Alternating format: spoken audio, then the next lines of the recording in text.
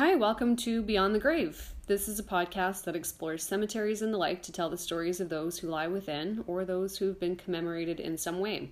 Whether a final resting place is in a graveyard, the bottom of the ocean, or the only marker to prove an existence is a simple memorial, there's always a story behind it and from beyond the grave.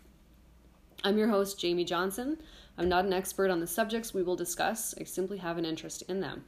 I'll present a discussion topic, a final resting place, and a story or two of our dearly departed. Since we will be discussing death and topics surrounding it, some listener discretion is advised. The purpose of this podcast is to educate, so if you find the subject matter offensive or morbid, then this is not the podcast for you. There may also be some coarse language. My co-host for this episode is Greg, again, for episode 2. Welcome, Greg. Hello. For those who are just tuning into this episode, Greg was my co-host for the very first episode in which we discussed rules and etiquette surrounding visiting cemeteries, as well as the St. Patrick's Cemetery located here in Lethbridge, Alberta, where we are both from. Greg is also my brother. So today we're going to start off with, in the previous episode, we talked about St. Patrick's Cemetery. There were 3 sections to the cemetery. There was the Chinese section, the Protestant section, and the Catholic section. So today I'm going to discuss or tell you the stories of our dearly departed from each section. We're going to start with the Chinese section. And here's a little fun fact. This portion of the cemetery was built south of the Galt No. 3 mine. And it was customary to say that a Chinese person who passed away went to No. 3, as they never used the phrase, they died. So the first dearly departed we're going to share a story on is Wei Liang. Wei Liang was born in China, Hong Kong, in 1879. He emigrated to Vancouver in 1921 when he was 42 and eventually settled in Lethbridge in 1926. 2 years later, in 1928, he opened the Bo Wan Tong in Lethbridge's Chinatown. Okay. The name translates to Good Health Store and served as an apothecary. Chinese workers were sent to Canada in the late 1800s to help build the railroad. Many of the workers would go to Chinatown after work to socialize. Chinatown was established in 1901, and by 1912 there were about 100 people living there. Strict racist laws prevented a lot of workers from bringing their families with them to Canada. So while Chinatown bustled in the 1930s, the population diminished to about 60 by the 1940s. Boantong became a gathering place for many of the working men for tea and gambling. A lot of them boarded in one of the many rooms in the upstairs quarters of the building. One source says, it was a point of pride among the Chinese in Lethbridge that no Chinese person had to rely on quote-unquote relief, welfare, during the Great Depression, and gambling was one manner in which the Chinese community in Lethbridge provided support to its own members. Gambling was so popular here, it is said that when King Edward was still just a Prince of Wales, he visited Boantong for some fan-tan when he was here staying at his ranch. Wei Liang was also a Freemason, who were considered communists in China. Since the Nationals didn't like the communists, and Lethbridge Chinese population was 80% nationalist, many of the patrons of Boantong would have their goods delivered so they wouldn't be seen going into a communist-owned establishment. Wei Liang went to No. 3 in 1967 at the age of 88. Thank you. So me and Mom used to go there a lot in the 80s. This is when Albert ran the store. And White Rabbit candy. Yes, yeah, that's what I was going to say. Yeah, we always went there for White Rabbit candy. Yeah. Do you remember? That's ringing a bell. Yeah, you get the White Rabbit candy there. I don't remember you being there, but I remember, I remember the visits there all the time. And then when I was a teenager, I'd go there. When I thought I was a hippie, I would go there and get all my incense and stuff, and those little cups that have when you put a candle in it, and the little tea light. Yeah, you put a little tea light in it. They're for green tea or something, and then when you light the candle, all those little white. Oh, I see. You don't see them until the candle's lit, right? And then it was really cool. And I have a beaded doorway. A vintage one from the 60s. So is it shut down now? Yeah. Okay. It's it was condemned in 2013 for structural issues. So the basement needs work, foundation needs work, some supporting walls need work. Because it's privately owned, the city can't step in and give funds to help restore it. So Albert has been basically evicted. He lives in the castle apartments for now until he can earn enough money to fix the problems and move back home, because that's where he lived. That's where he was born.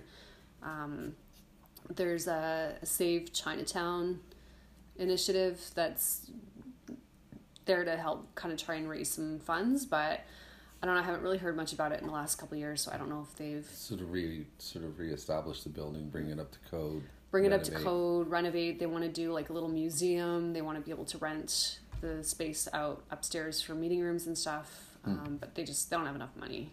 And he's hoping to move back in and live there. Yeah. I see. Yeah, that was his home. So we'll talk about his mom next. So Florence Ho Leong was born in 1904 in China and emigrated from Hong Kong in 1921, just before the Chinese Immigration Act was set in place. So this is one of those restrictive racist laws that we talked about just a second ago. Basically, they made it really tough for Chinese immigrants to come into Canada. So she got here before all of that red tape was up. So she was the fourth wife to Wei. She was the only one who moved to Canada from China. She would often fill in as the fourth mahjong player at one of the gambling tables in the store. Florence and Wei had 13 children together. Many, if not all, were born in the basement of Boantong. I couldn't find anything to support this. I just know that Albert was born there in 1941. She cooked many traditional Chinese dishes for Wei and her family, such as Chinese melon soup, dried oysters, rice, salted fish, and any vegetables flavored with oyster or soy sauce. However, her son Albert preferred burgers and steak. Florence also spent time working in the restaurant next door. That was the New China Chop Suey. The Leongs would cook for up to 200 people for each Chinese New Year's Day. She was an expert in classic literature and music, playing a variety of musical instruments like the moon harp, violin, and the Chinese banjo. She was even a drummer for the Chinese Freemasons' Lion's Dance. She was nicknamed Si Hao Pu, which means boss lady. When Wei was ill, she would take over the store's duties, and she ran the store after his... A year after his passing, she suffered a stroke, but continued to live at the store. Her son Albert ran the store for many years until the building was condemned in 2013. We just talked about that. In 2004, a subdivision in Lethbridge, Legacy Ridge, was created to honor some of the badass women who made contributions to the community, and Florence Ho Leong has a crescent named for her there. She went to number 3 in 1983 at the age of 79, though one source said she was 77. It's really weird when you look these things up, the dates are always conflicting. Like you'll see a headstone and it'll have the dates there, but you'll go to ancestry.com or wherever and you'll have a totally different date. So I don't know what's up with that. If they just don't have like the most consistent record keeping. Either that or like, I don't know, did they not bury her for 2 years? You know, like is there something weird there? I don't know. Maybe they didn't register her file a certain way until after the fact. Oh, could be, because like... You know, it's a clerical thing. Grandma's birthday is actually the 16th of August, but her birth certificate says the 18th, because her dad didn't get to the place or whatever. See. Yeah. Huh. All right, so next we'll move into the Protestant section. And we have here Harry Camus Taylor. Camus? Camus. Kamoose, like a moose with a ka in front of it. His headstone reads, "Earth has one pure spirit less, heaven one inmate more." He was born in 1824 on the Isle of Wight off the south coast of England. In 1848, he moved to California to follow the gold rush with a guy called John Glenn.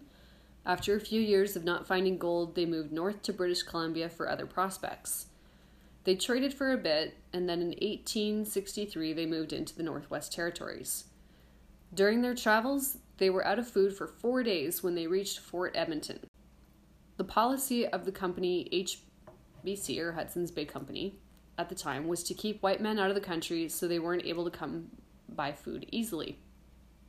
Finally, they were sold a bag of potatoes for $20, which equates to $389.08 today. Whoa. For a bag of potatoes. For a bag of spuds. Yep. You could do a whole lot with potatoes, though. Some Catholic mission sisters took pity on them and gave them some butter and tea. Then they moved south, Glenn settling in Fish Creek until his death, Taylor settling in southern Alberta. He continued trading until October 17th of 1874, when the Northwest Mounted Police confiscated his 2 4-horse teams, 60 other horses, and all of his buffalo robes and trading goods, and fined him $500, which equates to $10,750.88 today. This earned him the distinction of being the first trader arrested by the Northwest Mounted Police. Now, when you say trader, what do you think he's trading? Fur? I thought so too. Do you know what he was actually doing? Potatoes? No, but whiskey. Okay, so the whiskey trade was basically it was awful. So the Europeans came along and they were like, hey, we want your fur and shit. We have this and that to trade, but we also have this. And they basically gave them alcohol. Right. And it was a mix that they had concocted that was so potent and so addictive to the First Nations people that they couldn't get enough of it. They would get them drunk right before trades happened so that they couldn't make good decisions, and basically just ended up stealing all of their shit, getting them addicted to alcohol so that they would do anything for it and just end up giving all of their belongings away for whiskey. So it was an exploitative practice. Exactly. Yeah.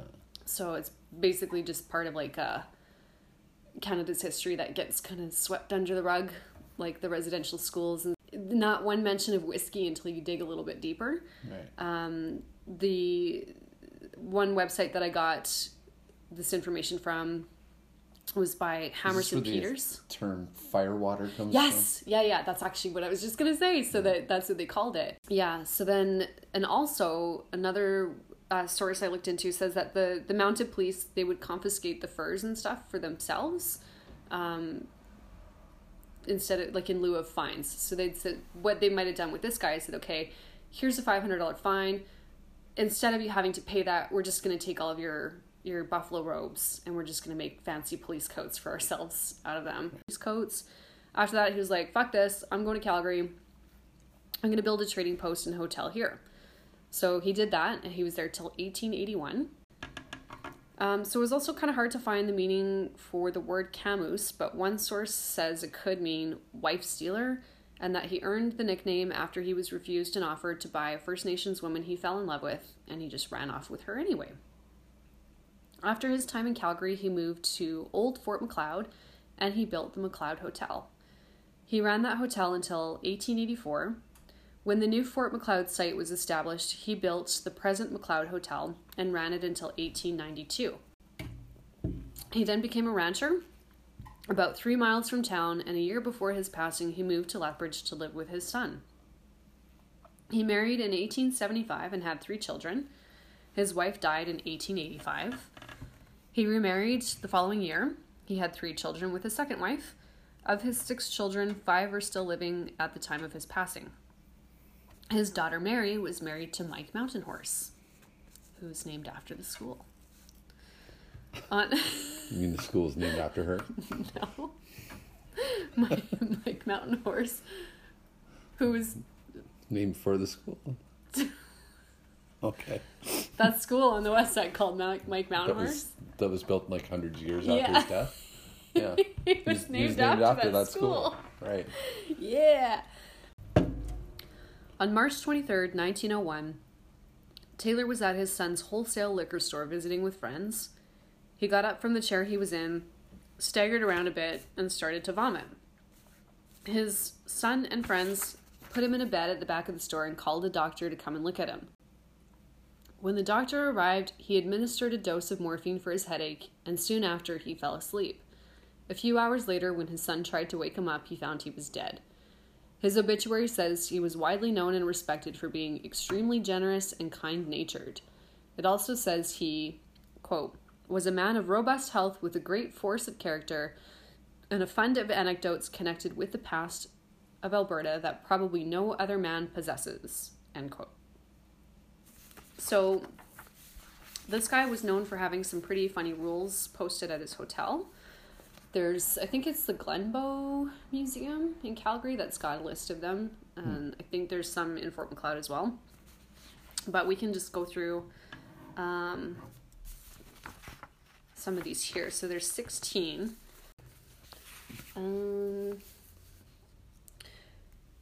Okay, so some of the rules that he had posted in his hotel. Rule number 1, guests are forbidden to strike matches or spit on the ceiling or to sleep in bed with their spiked boots and spurs on. Meals served in rooms will not be guaranteed in any way. Our waiters are hungry and are not above temptation. What do they mean by spit on the ceiling? Like spit up at the ceiling and hope that it hits the ceiling? Strike matches or spit on the... Well, wouldn't it just fall down in your face? You would think. Okay, number 2, every known liquid except for water is for sale at the bar. Number 3, crap, chuck luck, stud horse poker, and blackjack games are run by the management. Indians charged double rates, special rates to gospel grinders and the gambling profesh, which is, I think, like Valley Girl slang back then for professionals. Maybe. Yeah. No kicking regarding the quality or quantity of meals allowed. Those who do not like the provender will get out or be put out. Assaults on the cook are strictly prohibited. Quarrelsome persons, also those who shoot off without provocation guns or other explosive weapons, and all boarders who get killed, will not be allowed to remain in the house. All guests are requested to rise at 6 a.m. The sheets are needed for tablecloths. I'm assuming these are all gags. I don't know. That's the thing. Like, it's the one book that I was reading about this made it sound like this was totally serious. Other sources are saying that this guy was like a funny... I'm assuming that all of it was tongue-in-cheek. Yeah, I would think so. No checks cashed for anybody. Payments must be made in cash, gold, or blue chips. The bar in the annex will be open day and night. All drinks 50 cents each. Night drinks $1 each. Only regularly registered guests will be allowed the special privilege of sleeping on the barroom floor. Yeah, this is tongue-in-cheek. No mixed drinks will be served except in the case of death in the family. Valuables will not be locked in the hotel safe. The hotel has no such ornament. Baths furnished free down at the river, but bathers must provide their own soap and towels. To attract the attention of waiters or bellboys, shoot a hole through the door panel. 2 shots for ice water, 3 for a deck of cards, and so on. No tips must be given to any waiters. Leave them with the proprietor, and he will distribute them if it's considered necessary. Dogs are not allowed in the bunks, but may sleep underneath. Insect powder for sale at the bar. A deposit must be made before towels, soap, or candles can be carried to the rooms. When the boarders are leaving, a rebate will be made on all candles or parts of candles not burned or eaten. Where the guests find themselves or their baggage thrown over the fence, they may consider that they have received notice to quit. So aside from these cuckoo rules, he had a silhouette of the back of a man's head with a gun pointed at it with a warning of no jawbone, which means he would not accept credit. So no jawbone is like another old-timey kind of slang term for like no schmoozing to try and get what you want, no sweet talking to, hey, if you give me this one for free, I'll clean the spit off your ceiling or whatever. Yeah. Right? Okay, so lastly, we have the Catholic section, and this is the story of Richard Vadnais. Born June 11th, 1860, according to one site. His gravestone says 1861. His parents were Boniface Antoine Vadnais and Euphemie Emile Fontaine in Saint Jean-Baptiste, Rouville, Quebec. He was known to others as Dick. He lived on his ranch near Cardston with his wife, whose name is reported a couple of different ways. One site says her name was Eloise or Eloise, or Eleanor. Who knows what her real name is. Bissett was her maiden name. Their 2 children, Florence and William, his sister-in-law, or her sister, Mrs. Daignault, and her 9 children, his brother-in-law, Theodore Bassett, so his wife's brother, and his family of 9 children. So there's lots of people there. So there was trouble brewing either in the marriage or in the household because of how many people were living there. Reports of Dick seeing legal counsel in Lethbridge in August of 1908. And the night he returned home, there was an affray. Dick was shot in the shoulder and in the wrist/forearm. His wife and brother-in-law were taken into custody and charged with discharging firearms and intent to kill. So apparently tensions rose. Dick was drunk. He threatened to kill his wife and her brother. A fight ensued and a gun went off. September 8th, 1908. So she gets arrested. So does he. They get sent to Calgary. A few days later, the Lethbridge Herald's classified section reported an ad placed by Dick stating, "Caution, my wife Eleanor Vadnais having left my bed and board, all persons are cautioned against giving her any credit on my account, as I will not be responsible for any incurred." So I'm not sure what happened there. She was in jail, so I can't see how she'd be out spending his money.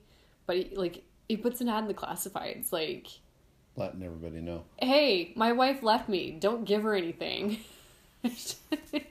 Should she ask, I'm not responsible for these charges. Both accused pleaded not guilty. Translators were brought in for their trials. Neither understood English. And in November of 1908, both Eleanor and her brother were found not guilty. In February 1909, so a few months later, Dick was shot in the head twice. He survived for 3 weeks. I know that's weird. Hey? It's like, whoa. Yeah, he gets shot, survives, his wife's not guilty, and then he gets shot again in the head twice. By whom? Here's the mystery. We don't know. He survived for 3 weeks, succumbed to his injuries on February 20th. His wife was arrested again, but just before he died, he kept saying it was her, and then right before he died, he said, no, it wasn't her, she's not guilty.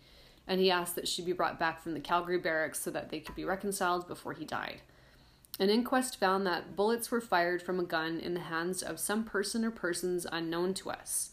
The murder was never solved, but there were other reports of potential conflicts that might have contributed to his death.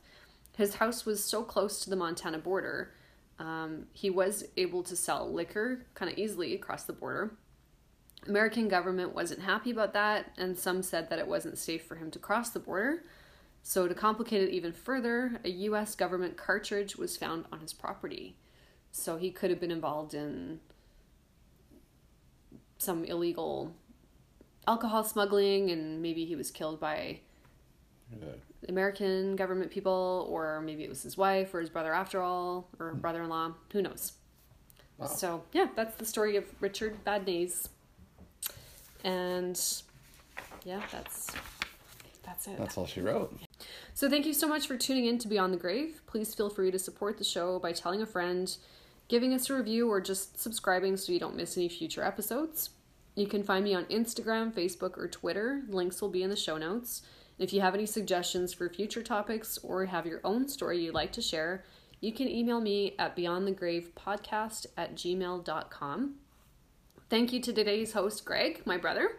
Appreciate having you on the show. Thank you for having me. Yes, my pleasure. Okay, we're done. Okay.